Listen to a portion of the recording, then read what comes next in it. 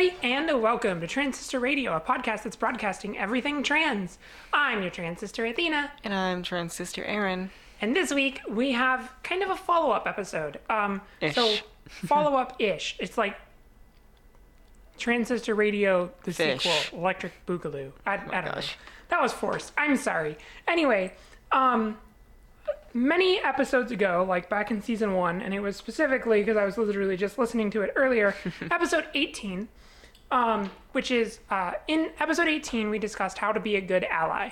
So we gave advice for people who are not trans, but want to help their trans people, their trans folk and friends and people in their life, understand and deal with being trans and help them along their journey. And that episode, I'm still quite fond of. I haven't listened to all of it, but I think it was pretty good for that goal. But we wanted to do a follow-up episode that's a little bit more focused. Mm-hmm. And this comes from not the perspective of parents, but from the perspective of trans people who have parents, which, shocker, is most trans people. It's quite just a lot, at least, to some extent-ish. Yeah. You have somewhere you were incubated, and then you are now here, so. Yeah, I mean, I think it's typically implied that, at some point you were born, and that means that at some point... In a fashion. Somebody made you, and you might not want to think about that right now, so I apologize. So we're just going to move on, because this is going places I don't want to go. Anyway, so this episode this week is how to support your trans kids. And if you're listening and the episode title is different than what I just said, it's because I came up with a better title when we were uploading it. So it might not say that in the title, but we want to talk about how to support trans children as a parent, and what you should do if you've never had any experience with trans anything and you want to try and understand and help your child transition. And to be clear, this could be child of any age. This doesn't have to, if you're thinking of a 4-year-old, great, cool.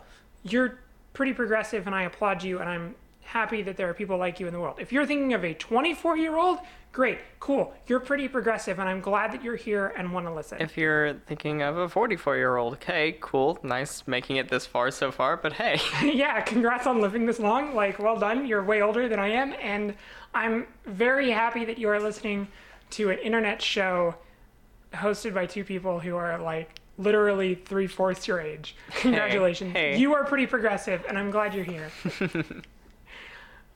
So this is meant for anyone who has a trans child. That could be adopted, stepchild, natural child, biological child. Pick your choice of child. Like, if it's a kid, it might even apply to billy goats, but I'm not so sure about that even one. mentorship, even, really. Yeah, even if Kind of a godchild situation. Yeah, for sure. But focusing on like I think most of this advice will be focused on people who are their child's or the child's guardian, right, or fulfilling that role. Again, if it's somebody who's much older than maybe previous guardian, but you know the kind of role we're talking about. So we're going to go over advice for those sorts of people. Erin, is there anything else you wanted to say before we actually start talking about our topic? No, I'm ready. Let's go. All right. So do you want to start with your first piece of advice? Yeah. I think my very first piece of advice is probably, in my opinion, it's my first because it's my most essential. Just be there. Period. Whether you are not sure what's going on, whether you don't understand it, my bit of advice is just be present and try to understand, which if you're in this podcast, there's a pretty good chance you are. And I know that for a lot of people who may be listening to that, it's like, well, duh, I'm going to be there. But like, there's a difference between being physically there and being emotionally there, being emotionally available. And I feel like a lot of people miss out on just how fucking terrifying transition can be for the kid. And what it means to tell their parent that whole aspect, because no matter how well you know someone, you don't know their reaction. And for them to come up to somebody as vulnerable and as close to them as a parent, that's tough. And so no matter where you are starting this journey in your understanding, my best advice is just be there with them in some capacity along the way, just trying to make sense. And I think kind of going along with that, I have first piece of advice, which I'll save for a little bit, but I think going along with that, like being there emotionally above all else, because my parents handled my transition actually pretty well in hindsight, considering their upbringing and where they started. And much of that is thanks to the fact that my brother came out as gay way before I came out as trans. So they had some experience with LGBT stuff before I came out. But it's even then, when they first came out, or when I first came out to them and had that conversation, they made it fairly clear. And whether they made it clear intentionally or not, they made it clear that they didn't want to talk about it. And here's the thing, like, and this is what I think is important, because you, as the parent of a trans person, are listening to this podcast, hearing a trans person tell you their experience talking to their parents. So keeping that in mind, I still do not know to this day whether they were okay with talking about it beyond our first conversation the first time I talked to them. Nowadays, they're great with it. They really kind of figured it out and helped, but it took several months for them to get to the point where I felt comfortable even mentioning it. And I was lucky that they were willing to work through it with me and support me and be there for me and help me in ways that I really needed. And ultimately today I have a much closer and stronger relationship with both of my parents because they supported me in this way. But I can't tell you for sure if my read of them was correct on the first 6 or so months, where I thought if I brought it up, it was a bad idea and it was just going to start an argument. And that's why being there emotionally, making it clear that you are available to talk to if you need to, and that you will not judge them or, be upset with them or anything for talking about something that is so sensitive is critical. Because the difference between knowing if it's okay to talk about this or living in fear is the difference between a trans child who transitions at a reasonable pace to a trans child who delays the start of their transition 9 months because they have nobody to talk to. Which does expose things to just a dangerous mental health state and just makes it harder and harder to move forward. And I mentioned the being present, and like I said, you don't even have to understand. You just got to be there to listen and try. You may want to have something else to say. You may want to try to fix things and say things, but that's not always the best thing a lot of the times they're going to come to you with a problem, and if that's it, a lot of the times they just want someone to listen, because it's a scary thing. They may not have somebody who's there to listen, so I think it's really important for the kids to have just a parental figure for them to vent to. If they want a solution, great. If they don't, they need someone to listen to. And I mention this because you say you had a great event. You do have a great relationship with your parents. Like, that I have seen that. At least from my standards of understanding, yes. So with mine, I came out to my dad and I haven't talked to him since. Like, that is my perspective coming into this and it's not like, we were buddy, great, whatever. It's a whole dynamic. But, like, that is the reality of the situation is I already hardly ever saw him. And so whenever I came out, he was so not okay with it. It wasn't exactly how I wanted to do it either. But I haven't spoken to him since... I haven't spoken to him since before I was out publicly. And I have since had a very nice, eventful life since then. I have moved places. I have several jobs, one of which is a real big pain in the ass to schedule around, as you can tell. And just going through that kind of experience, feeling like I know for a fact that there is half, if not more than half of my family that considers me just essentially dead to them, is extremely hard to deal with, even at my age. And that is someone who's fully independent, somebody who came out from a fully, had their own life, lived on their own career, and I still struggled with that fear of having to do that, and it still affects me a lot to this day. And all I was asking was just for somebody to kind of send me messages. They didn't have to fully understand. Yes, that's going to cause some rocky relationships occasionally as we kind of learn our own boundaries, as you learn their boundaries and stuff, but if you are there and it's rough trying to kind of feel your way around what feels a little confusing and disorienting, eventually you're going to find your hold. If you just drop out of the maze right then, well, that's it. Yep. And I think that is something that I really want to stress, especially if you are somebody who's never dealt with anything LGBT at all. Mm-hmm. If you are listening to this episode and you're thinking, what do I do? My child just came out as trans.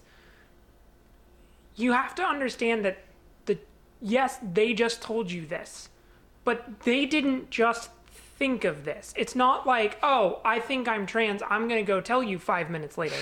It's, I think I'm trans, I'm going to spend the next several months trying to figure out how the heck I possibly tell this to anyone and try and understand who and what I am.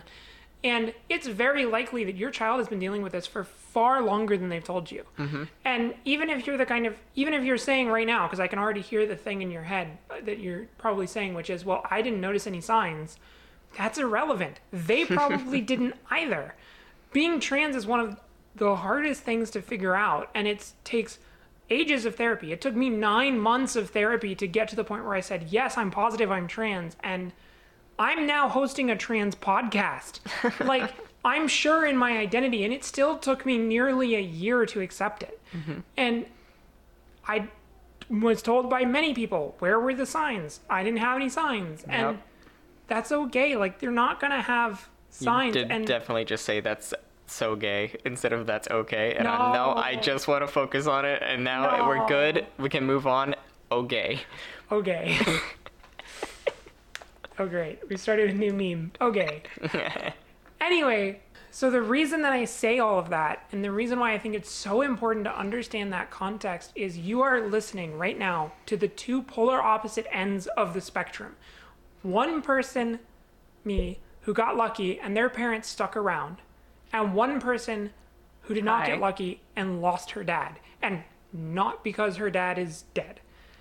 And the reason I stress that is, unfortunately, in the trans community, there's a reason I said I got lucky. I have heard so many horror stories of children coming out to their parents and their parents disowning them on the spot. In fact, when I came out to my parents, I brought a friend with me to the conversation because I was sure that I was going to get kicked out for being a freak. And I am one of the lucky few who still has my parents. Yep. This is the context that your child came to you with and told you what or who they were. And this is why you need to be there with emotional support, and why I can't stress that enough, because they're going through a moment where they're unsure if they're even going to have parents in the future. And that is the kind of fear that they are dealing with. Imagine if you woke up tomorrow and your parents were dead, or even worse, not that they're dead, they're alive and they refuse to talk to you. Yep.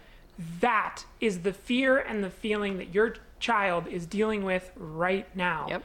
And that's why it's so important and so critical to be there emotionally. And I just want to say that I do still talk to my mom, and it was not fucking easy transitioning and coming out with that kind of mindset, because my household was raised in the 90s in the South, where it was pretty homophobic the entire time, and it was transphobic in that they were just, it was pure ignorance and awfulness, and it just kept kind of breeding. And so coming from that kind of household, that kept me, in the closet. And then coming out on my own later, when I already had my own kind of life and support, was still scary, and it wasn't fucking easy. There were lots and lots and lots of fights and arguments.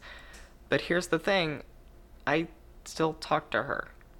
Like, I still have my mom in my life, and even after a few fights, I still have my sister in my life too. And it wasn't easy. The difference is they kept trying to, be involved. And when you just say, nope, I'm done, that's a pain that is a little hard to describe and really hurtful. And you just got to think about that perspective. A lot of people think, how could you do this to me? And from the parents' perspective, and that's really not the mindset. They are coming to you exposing like the most raw, difficult decision that they've ever done, which is to tell you who they are after battling with this themselves, knowing full and well you could just say bye that night. Like, that is a hard decision to make, is to tell somebody that. Yeah. And be that kind of exposed. And that's just the context you need. Yeah.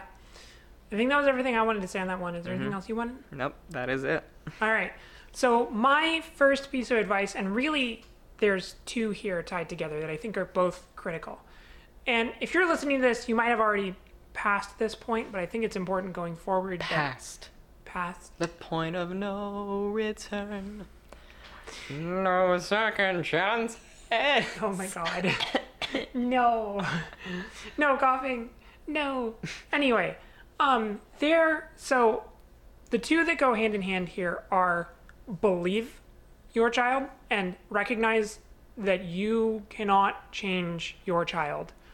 And I guess also there's kind of a third one here, which is you are not losing your child. So the reason these all go together, and let's start with believing your child. Above all else, if they're telling you this, it's not a phase. Maybe they're going to go to counseling because that's what they want, and that might be what they need, whatever. Do what they want, not what you think they need to do. But maybe they're going to go to counseling and realize, oh no, I was wrong. I just had these feelings, and it's really, I'm, gender nonconforming, or I'm, gender fluid, or maybe I'm just non-binary. Whatever it is, they may realize that transitioning and being trans is not the correct identity for them. And that's totally okay. But they came to you with the feeling that they were trans and that they were going to have to transition and have to deal with this and go through all these medical procedures that are expensive and time consuming and stuff. And it is critical that your first question is not, are you sure, or is it just a phase? Your first question should be, how can I help? What can I do to make this comfortable for you? Because here's the thing, this is why it goes along with, you can't change them. Again, what we said earlier, yes, they are your child, and you might be used to telling them what to do and they do it. You might be used to shaping them because maybe they're 12 and, they've just gotten out of middle school and they're your cute little babo. Like, yes, you are used to being the parent, but in this case, they are dealing with a part of themselves that they have to understand for themselves. You can't do this for them. You can't tell them who they're going to be when they grow up. They have to figure out who they're going to be when they grow up. And that's why you need to believe them and recognize that what they're telling you, only they can change it. Yep. And the last one here is you are not losing your child. The thing that I heard from my parents was it felt like they were losing their son. And in a way, they did. They lost the asshole, disgusting piece of shit person that I used to be. They lost that paradigm they had that was, to their understanding, their son. Yeah. And they've told me this themselves, which has always made me quite happy inside when they've told me that they recognize that I am a much happier, better person now than I was before transition. And that is the thing that I think you should take away above all else. Your child is not trying to fly in the face of whatever it is that you thought you wanted for them. You're not losing the daughter that's going to grow up and give you cute kids, or the son that's going to grow up and give you, I don't know, a legacy cute and a family kids, and cute kids and stuff. Like, really, that's all it's about, isn't it? Cute kids. You are not losing that.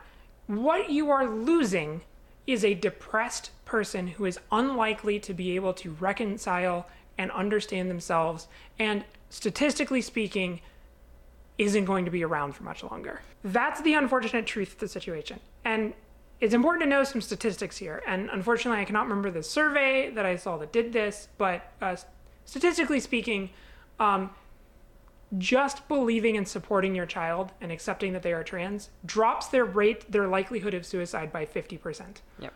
It's massive. It is the single best thing that you can do for your trans child. And that's why it's so critical to understand you're not losing your child. You are gaining a happier, healthier version of your child. And I would like to add to that 50% brings the rate down to every other American that is in the city. So it literally completely negates that kind of feeling of being unaccepted, unwanted by the family, by those around you. And all it takes is you being present and believing, respecting that. I mean, when I started my transition, I sure as hell didn't know 100% what was going on. I just knew that I was starting this journey. I didn't come out until I had already found my answer. A lot of the people who are coming out probably don't have their answer yet, and that's totally fine. But you've got to understand and work with them, believe them, and talk with them through the whole process, no matter where that leads them. If they find out that, well, they're cis, they were just trying to understand other aspects of themselves, that's great. If they find out that they're non-binary or they are part of some binary or whatever their expression is, that's also great. The important thing is being there to just support them as they figure that out. And that's going to take you believing and working with them and supporting them through that process. You're not losing somebody. You're helping them grow into the person they know they can be. And I think that's where, by the way, real quick, you said cis, so I just want to clarify for anyone listening who may not be super familiar with these terms. We've been saying trans, which is transgender. If you found this podcast, you probably knew that one because we don't include transgender in the title of this podcast. So trans is transgender, cis is cisgender. The only difference between the two is trans means born one To way travel and, from. and went from that to the other, and cis just means born one way and stayed that way. To stay the same. Literally, trans is Like- like translate. You translate, you move something from one place to another. Cis would be to stay the same. Yes, yeah, and it's just Latin. Yes. So, yeah. Anyway, that's what the term is. I That's what took that 4 means. years of Latin. Yeah, I did not. These 4 things of Aaron's advice of being there emotionally for them, or just being there for them, period, and my advice of believing them, recognizing that you can't change them, and recognizing that you're not losing your child, are the 4 things you can do to literally save your child's life, statistically speaking. Again, we mentioned it earlier with the suicide rate. It drops from 55% to 5%, which is, again, the standard suicide rate. Like, 40% to 25% is what I saw, but yeah, it's 55 to 5. Mhm. Yeah, it's literally 50%. Like, Right. you go out. I guess you're not dropping it from 50% in half. You are cutting 50% off the number. There you go. It's enormous. It is, so they are the most important things you can do. Everything that we talk about from this point on is, we wish our parents had done this, but I got lucky and my parents did the first 4. Yep. And I'm still here. You got lucky your mom did the first 4, even if it took some cajoling, and she's still in your life. These are the important ones. And I'd like to point out that that statistic is often one talking point that's used to hurt. And that was the one thing my dad said, which I find horribly ironic, was, I know the statistics and I don't want to lose my child. And then he proceeds to drop me out of his life. Yep. And that's the thing, right? Like, saying, I don't want to lose my child, you're not going to be trans, is saying, I don't want to lose my child, I'm going to lose my child. I'm choosing to lose my child, is Like, what it is. you have a choice, and the choice before you is keep this child in your life because you love and support them, and they are your child, or not have this child in your life because you are a monster. Like, those are your 2 choices. So choose wisely. I think it's a pretty easy choice from my perspective, but choose wisely. Yeah, there's a lot of talk of love this and that, but then this is just my own personal philosophy of loving someone's an act, which means you can say whatever, but it's got to be backed up by actions. And you can say you love your kid, but if you don't show them, if you don't show the world, and you don't, show yourself, it's just air. Yep. You got to back it up. Absolutely. All right. So that was my first piece of advice. Do you have another one that you want to share? Yeah. This is one for those fixers. If there's somebody who likes to, help their kid out in one way, they really like to be that problem solver, my number 1 advice is wait for them to ask you for help. But once they do, helping them find resources, such as maybe they want to find a therapist, maybe they want to find that, that can actually be a nice little bonding experience, I've found. I will say it's actually slightly contradictory to the thing I was going to say, because the thing I was going to say is ask how you can help. But I think going along with that, it's okay to ask, how can I help? Yeah. Recognize that if they say, I don't know yet, or there's nothing you can do right now, just be there for me. Yeah, of course. Like, I think what you said is excellent. And it's, we're not saying it from the sense of you can't talk to them about solutions. We're saying it from the perspective of let them set the pace. Yes, and that's what I'm really talking about there is when I say wait for them to ask, I'm not saying don't ask for help. I'm saying don't come to them like they're a problem to solve. Exactly. Yeah. Don't show up and say, hey, I found these 3 therapists. Would you like to pick one? That being said, if they say, if you ask, how can I help? And they say, help me find a therapist, then the correct response is, hey, here are these 3 therapists that I found. Go pick one. Yep. Right? Like, that's the difference is this is their journey and it's a long one. For context, like, it took me 2 years to get to the point where I said I was done transitioning, and that was fast. Like, that is a Speedy Gonzalez transition for trans people. Like, it does not always go very quickly. They may be on this path for years, maybe more than a decade in some cases. Like, it's going to be a long time. Yep. And recognizing that is they need to move at the pace that's comfortable for them. Yep. For some people like me, that's as fast as humanly possible. For others, it's a slower process as they seek to slowly transition and accept their life. And the best thing you can do is just say, how can I help? And accept whatever answer they give you. If the answer is no, great. It's no, and Yep. that's okay. And that can feel frustrating for us sometimes to be like, I'm seeing my kid hurt, but I don't know how to help them. And then you ask and they say, I don't know just yet. Well, sorry, they don't know. Yeah. So, and I know that's frustrating, but it can be a little daunting to have somebody coming up to you because it starts to feel like I can fix you is what it comes across, especially at a sensitive time while you're trying to figure yourself out. And that absolutely does not have to be your intent. Obviously, I'm saying love is an act, but you've also got to be empathetic for that to understand your concept. So, yay, acting. Wait for the right time. So, wait for the right circumstance. Yeah. And I think that kind of like rolls up nicely as let them choose what actions to take. Yeah. Right? Like, let them be the driver. You can be supporting them. Like, if they're the driver of a car, you can be the car that's taking them places by, helping them get the resources they need for therapy or hormones or anything. Like, you can be the person who is helping them get the support they need. But they have to choose what support they need. And again, it can be really easy to go listen to a podcast that gives you a lot of advice and then take that advice and try and apply step 1 through 5 of the solve my trans child's parents or my trans child's problems. Parental problems. I like it. Right? Like, you could write a whole solution document and, give it step by step, but they have to choose the steps. Their transitioning is highly personal, and not everyone does it in the same way. Not everyone goes on hormones. Not everyone gets surgery. Not everyone goes to therapy. There are different strokes for different folks. So let your folk choose the stroke that is good. We're going down this road now. Okay. We're down it. We're past it. All right. It was a bumpy road, but we got there. We're on the other side of it. Oh my gosh. Yeah. That kind of rolled a bunch of my advice together. All right. Actually. So, did you have any other advice? Yeah, actually.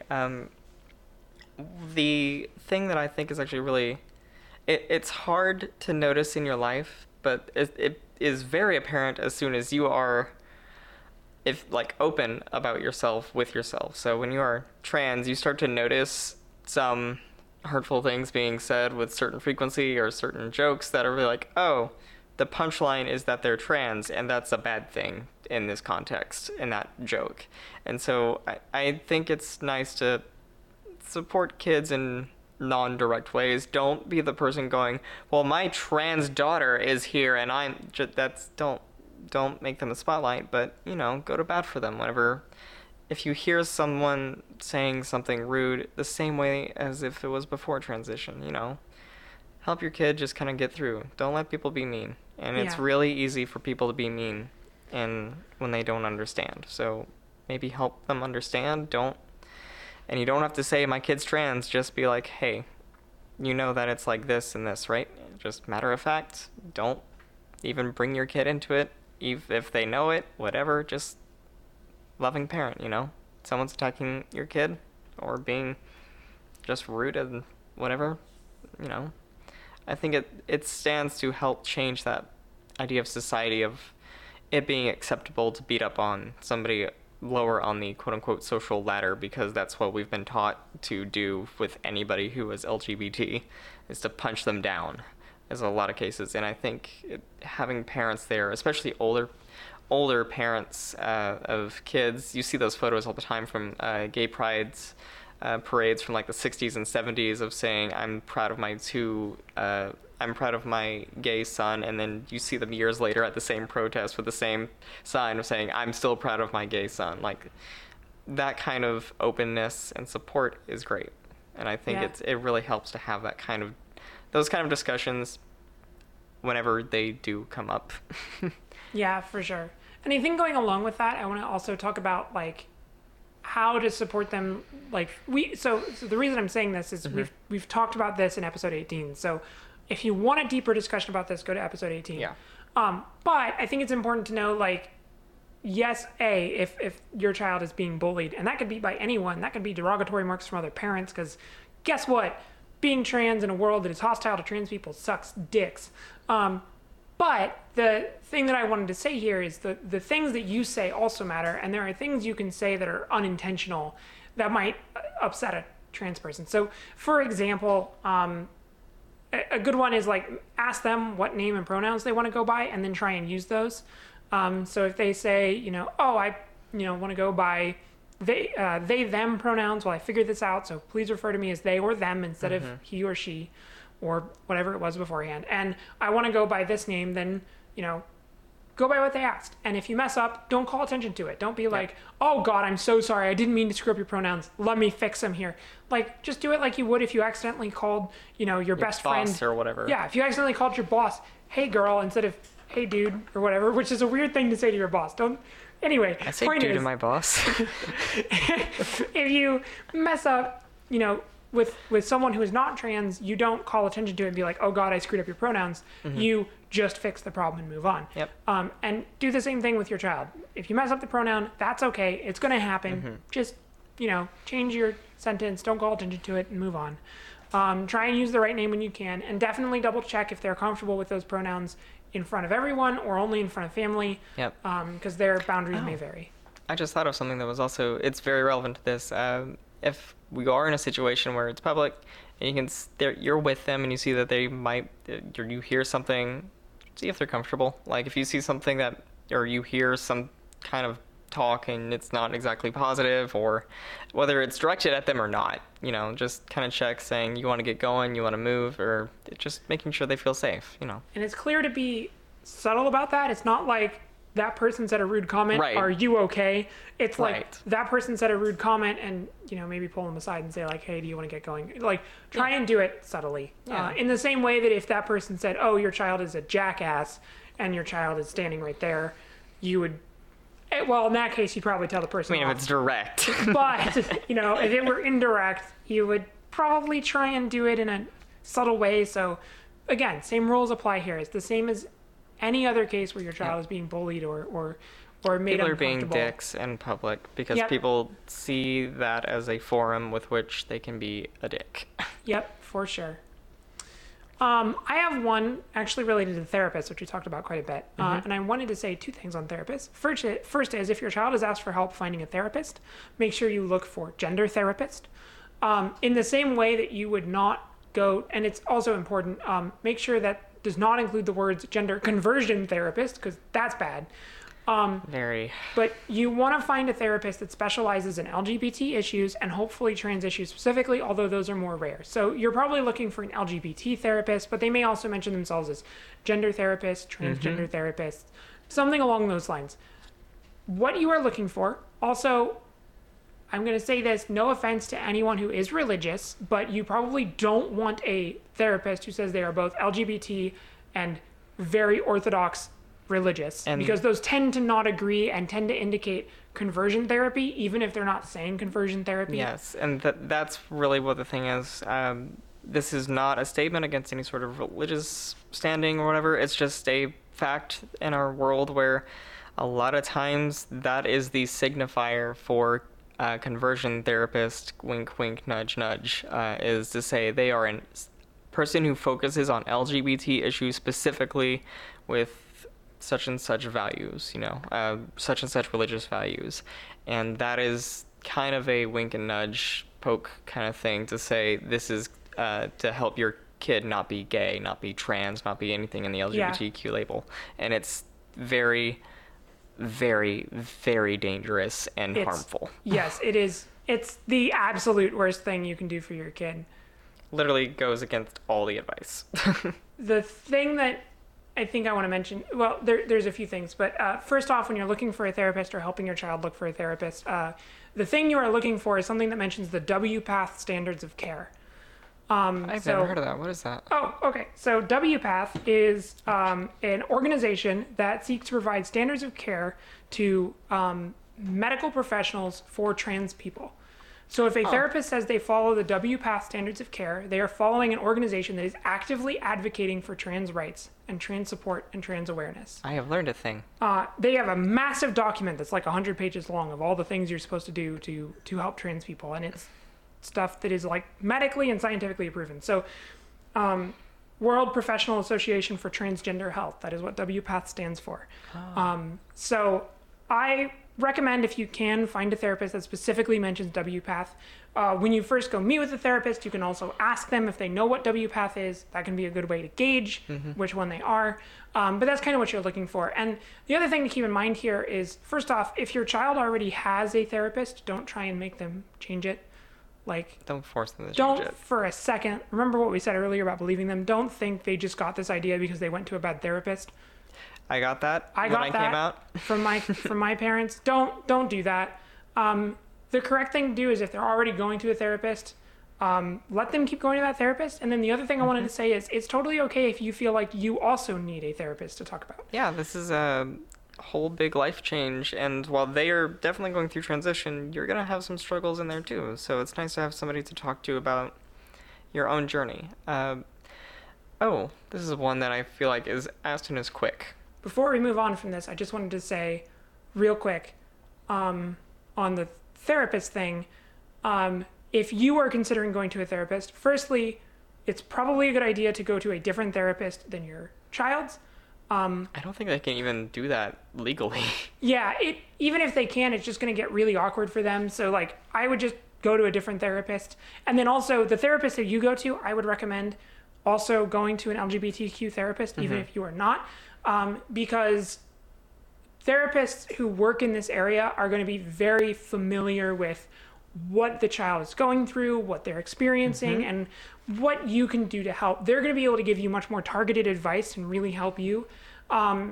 The same way if you go to any other therapist for any other specific reason, if you're dealing with childhood trauma, you want to find somebody who's got experience with it. You're dealing with somebody who's got LGBT issues they're struggling with, either whatever that is, you want to find somebody who's got experience with it. Yeah. So. And if you already go to a therapist, you can always talk to them and see if they have any advice or if they're comfortable talking about it. And if they're not, then you can seek someone who's more knowledgeable in the area. Right. So that was everything I wanted to say about a therapist. What was your quick Mine was piece of a advice? quick one. The average cost of therapy is not something a lot of people think about when they start thinking that. And I know that's a very big range, but I just wanted to give the numbers that I've seen. I tried to find a new one recently, and you saw the price tag and was like, that's a little high. And I was like, I'm glad it's not just me. I mean, I spent $100 a month on therapy. That a month? How many times did you go? Once, right. I went for about 100 a session. I started at 110. And because I was so regular and consistent, they brought it down for me. And that was like after a month of weekly sessions, so that was quite a few sessions. But like, expect about 100-ish per session. Well, that's gonna vary depending on if you have insurance coverage for it or not. Oh, that's true. And it's also gonna vary depending on location and region. Like, the price of therapy varies drastically. So I wouldn't use 100 as a gauge. Right. I mean, that is what I paid, and that is about what you paid. But I've heard people who pay way less, and I've heard people who had to pay way more. Yes, obviously it's going to be case-by-case basis, but I know some people who kind of go into this thinking, I'll spend $30 on therapy. It's not going to be that cheap. And I've never known any therapist ever to be that. I think the cheapest I have ever seen has gone $60, but that is just from my area growing up. So that is just, I don't want you guys to have sticker shock and to be like, nope, can't do that. Just something to plan for, you know? Yeah, I would plan high. Like, Yes. I doubt you're going to see anything. I would hope for 100 and shoot for that, but I doubt you'd see anything above 200. You might, and if you can afford that, go nuts. But I think keep in mind that it's probably going to be kind of expensive, and especially if you've gone to therapy before and you have insurance coverage for therapy, this might be more expensive than that because many insurance plans and employers unfortunately do not include trans care in their insurance. So your Right. insurance and everything your child is doing may not be covered.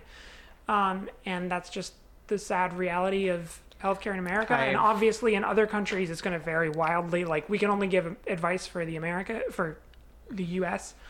But yeah, it may end up being fairly expensive, And which is yay, America. Yep, and I want to say I went to weekly sessions mainly because A, I could afford it, B, I liked it and really wanted that kind of frequency. My therapist was cool with that kind of frequency, so we just went. I got to really know her. She was great. But that is not like anything to base off of thinking like I need to pay $100 a week for my kid to go to therapy, or they're going to be paying X amount a month on this. Like it's going to vary case by case, just like therapists. And so like I did that because I felt it was necessary for me. I could very easily afford it at the time. I was happy with it, and I had the savings to account for that kind of frequency because I was scared to death. Yeah. And so I wanted like that extra insurance. So whether I necessarily quote unquote needed it, I can't be sure, but I wanted it to feel secure with me and my anxiety issues. It felt better with me knowing I had a weekly checkup versus I may not see them for a month, you know? So that was just personal to me. Yep. And I started out going once every other week and then slowly over time reduced it to a month, once a month as I got more and more comfortable. And eventually, like, I don't seek a therapist anymore. And with rare exception, I rarely feel the need to go to one. So it's going to vary. Like everybody's different, and therapy again, like, and I think that's kind of the biggest takeaway I'd want you to have is someone who's listening this far into the episode. Being trans is just like being a person. They are a person dealing with person things. Yep. And they would like your support, and they like your understanding, and they might need a therapist, and they might need hormones, they might need medicine, you know, just like you get medicine for anything. It's just them and who they are. So just, you know, support them and recognize that they're going to need to move at a different pace, just in the same way that I don't run as fast as Usain Bolt. Like, it's just the thing. Yep. It's just who they are, the reality of their situation, and what they're doing to kind of be more happy with it, you know? Yep. And I feel like that's the important thing, is we just want them safe and happy. Yeah. That should be the main goal. If they're safe and they're happy, or even if they're not happy, but they understand what they need to do to be happy, because that's the thing, It's a right? journey. Like, dysphoria sucks. They're going to feel really upset with their body a lot, and that's okay. Like, it's hard to fix that. Like, it is hard to wake up and feel like you don't belong in the body that you are stuck in, and recognize how awful it is and how much work you have to do left to fix it. Like, it's an agonizing pain that I can't express in any sense unless you've experienced And it. not just like a mental pain. Mine manifested physically. I had a physical pain. Yeah. I mean, I had just like severe depression and anxiety and mental pain issues. I did not have any physical pain, but it varies. Like, Right. they're going to go through a lot to get to where they're going to be happy, and they may end up not happy. Like, we did an entire episode called It's Okay to Not Be Happy After Transition. Yep. Because, you know, what they're doing right now is trying to fix an issue that is bothering them. And for me, like, it was a big all-consuming issue, and after I fixed it, I realized there were more issues that were not just covered by that one particular issue, and I had other stuff to fix. Like, being trans kind of consumes you, and after they're done, the reason I'm saying all this is I don't want you to think that the end goal is their happiness. The end goal is them comfortable in their body, whether they're happy or not, because they're still going to get sad. They're still going to get upset, but they're hopefully It is not a going to be cure-all. comfortable in their own skin. And that's what we're shooting for, above all else. Like I said, I still deal with major depression. It is a literal genetic thing in my family that I deal with. But now I'm dealing with that and much less dysphoria rather than that and dysphoria, which is, while still a pain in the ass, it is much less a pain in the ass now that I'm far more comfortable in my body. I'm more comfortable with my presentation. I'm not thinking about how uncomfortable I am in XYZ situation because of physical things. It's more of just the actual day-to-day of what's going on in my personal life, and it's very, very much easier to manage one massive issue rather than having to have that massive issue compounded, fueled by another one. So. Absolutely. I think that's a, yeah. Yeah. All of that. Everything. I think that's all the advice that I wanted to give. There's certainly more that we could talk about, like being the parent of a trans child means there's going to be a lot of stuff you never thought you'd have to deal with, and that's okay. You can always email us, and if we don't know the answer, we can hopefully point you to a Google resource that does. But yeah, I think that's a good spot to kind of bring our main topic to a close. I have one more thing. What's your one more thing? You're now a transparent. You're transparent. Congratulations. When you show up at work, they're going to be looking for you because you're invisible now. Mr. Cellophane, Mr. Cellophane, don't even know my name, Mr. Cellophane. All right, Chicago fans, nothing? All right. Oh my gosh. I don't even know that song. I played it for you. It was like 3 months ago, but I played it for you. Oh my god. I want to also All do right. it again. Yeah. So that was everything that I wanted to say on that topic. Aaron, is there anything you wanted to say before we move on to a really silly thing? Is it. Let's head on to the silly thing. All right. Actually, before we jump to the really silly thing, I want to talk about some housekeeping stuff for the podcast. All right. So this is our penultimate episode. There is one more episode in this season, and that's going to be the season finale episode. So we've done a season finale before. We kind of looked back at our previous season and where we want to go next. And we're going to do the same thing here. So tune in that for us to kind of look back at some of our favorite moments and our favorite episodes and discuss what went well, what we didn't like, and also what we're going to do in the future. So if you want to know what's going to happen, there is going to be a Transistor Radio Season 3. Please tune in for how we're going to do that. We've got a bunch of stuff we're going to talk about there. So do that. Also, a fun thing that might be interesting if we get enough feedback is maybe send us some emails with or tweets or something with your favorite moment from season 2 or season 1. If you include a timestamp, maybe we'll play the clip. But If you are unaware, we also have funny random bits at the end of literally every episode. So if you've listened up to this far and didn't know that fact, you Yeah. have some listening to yeah, do. go listen to some old episodes because there's every single episode since I think like the third one. I've literally never not had something at the end. Yeah, it has something funny after the outro music. So maybe go give that a listen and maybe listen to this one. Or the one that's coming up.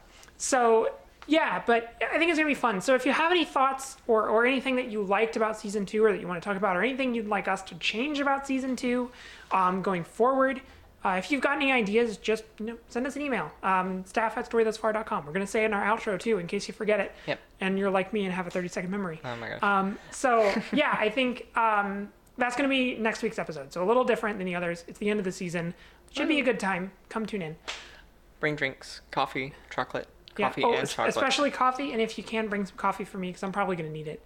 Yeah. It's been a long month. Oh my god, yes. All right. Well, that's all our housekeeping stuff. So really silly thing. It's mine this week. And it's a little game that you might have heard of called Greedfall, which that's greed, like dollar bills, y'all, and fall, like see you later. Have a Greed. nice trip. See you next fall. Greed, the lamest of the 7 deadly sins. Yeah. Yeah. Fuck greed. Yeah. Fuck you. 7 deadly. Anyway, Greedfall is fabulous. I haven't played a ton of it. I played about 10 hours at this point because Slay the pretty. Spire is still absorbing my time. And also I really got inspired to continue writing. So, time's gone places. But what I have played of Greedfall is fantastic. So Greedfall is a like role-playing game. If you like old BioWare games, like it gives me massive like Mass Effect flashbacks, and in just the way that it really focuses on dialogue and character interaction and making powerful choices. Third-person open-world RPG? That's what I was going for. Yep. So it's third person. It's open world-ish. The reason I say open world-ish is it's the kind of open world game where there are these big open maps, but they connect and you have to travel between them. So it's Assassin's Creed 2. Yeah, Assassin's Creed 2 is a good example where there's open world segments, but it's not completely open world. Like, I don't know, Assassin's Creed 4. Right, like it's not that kind of open world. The best fucking one. Fight me on a ship. So it's also it's third person action. So the action actually feels it has this like tactical pause menu, which is kind of Dragon Age-ish, but the combat to me feels more like it has a lot of intense on like blocking and dodging. I am playing on hard difficulty, so maybe that's throwing it up. But it does, in some ways, like it's focused a lot on parrying, and in some ways it feels kind of like Dark Souls in that perspective. Not in the sense that like it's going to kick your ass and attack movements are slow, but you have to pay attention to your animations and, animation. It's very tight combat. Yeah, I won't say it's very tight because there are moments where you can tell that it is not a AAA game. Okay, then. Like it sometimes struggles a little bit. The combat can sometimes feel a little unfair if you're not paying attention, but it's still a ton of fun. There's a lot of like strategic depth. The amount of character building you get to do from just like building out your stats and min-maxing that stuff is really cool. Also, the setting I'm a sucker for. It is set in like colonial, like it's a fictional world, but it's closest to like colonial era Britain, where you are a ruling monarch or the child of a ruling monarch. You're a diplomat, and you get on a ship and sail to a new island that they've found and are colonizing, and you're helping their colonization effort and trying to like find stuff. It's super cool. It's got magic crossed with this really cool like Victorian setting, and it's absolutely fabulous. It's can't beautiful. recommend it enough. It's pretty. I will say, like, if you are expecting like a AAA RPG like Cyberpunk 2077, it's not that. Quite. This is I've heard it described as a AA game. So it's not quite AAA. It's developed by a smaller studio and published by a smaller publisher, but it's worth it. The thing that you think you should take away is if you are craving an RPG that has a solid story and really interesting choices, you will not be disappointed. I literally, in the first hour of the game, was sat there staring at a choice that I had to make, trying to determine which one was the correct choice to make. And I was only an hour into the game and I was already like, oh my God, the consequences are insane. Like, I told Aaron about a little side quest that I went on where I had like 9 different choices that fundamentally changed the way the side quest came out. It's amazing. If that is the kind of thing that you love about an RPG, of literally like role playing and going through the story, you are going to have such a good time, and everything else that it does correctly is just gravy on top. It's fabulous. I'm blown away by it. It's worth every penny. So that is Greedfall. I think it's on PS4, Xbox One, and PC. I'm playing it on PC, and it's pretty great. Go check it out. I think it's worth it. It's worth your time. And if you can't afford it right now, add it to your wish list and hold on to it because it's probably going to go on sale at some point. And it's worth it. It's a fabulous game. I'm so ruined by the internet that every time you say AA game, I just think of the stupid Vine of them going through the batteries of Oh my God. Anyway. Yeah. So anyway, that's Greedfall. Go check it out. That's a really silly thing. Aaron, was there anything else that you wanted to say this episode? I love our trans siblings. Oh, I love our trans siblings too. Well, with that, this has been Transistor Radio, broadcasting everything trans, a Story Thus Far Network podcast.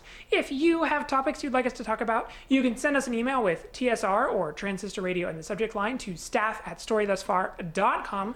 You can also send us a tweet at our Twitter page, which is @StoryThusFar, or contact us via Facebook at facebook.com/StoryThusFar. And if you're like me and can't remember anything for more than 30 seconds, you can always head to www.storythusfar.com and find everything that I just mentioned and even more great content. But anyway, that's it for this episode of Transistor Radio. We'll catch up with you next time, but until then, it's time for us to end transmission. Bye! I'm starting out too high! Oh my God, no! We're committed!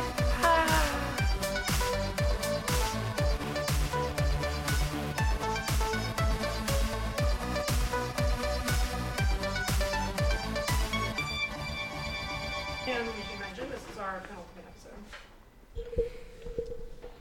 That means that if you Or subscribe right now, penultimate this season. if you subscribe right now, you get a free pin. If you Yes. if Yes. you subscribe before September 16th. Yeah, that's a see. It's the 18th right now. That's the thing about penultimate episodes that really confuse people. It's not about like everyone always thought penultimate meant before the last one, and in some cases it does. But in podcasting, everyone knows that penultimate is the episode where they give away pens. The problem is that you have to know it's the penultimate episode, and you have to be listening to the episode before it's recorded. Because if you Yeah. listen to it while it's recorded, it's no longer the penultimate episode because it's been recorded now. Yeah. So yeah, you're fucked. that's why Straight fucked. it's so hard to get a pen from podcasters. Like, go up to any podcaster and be like, hey, can I get a pen? And they'll probably be like, no, this is 2019, fuck off. And it's because it's the penultimate episode. They probably recorded their penultimate episode like a year ago. You know what? Let's put a pin in this for now. You're right.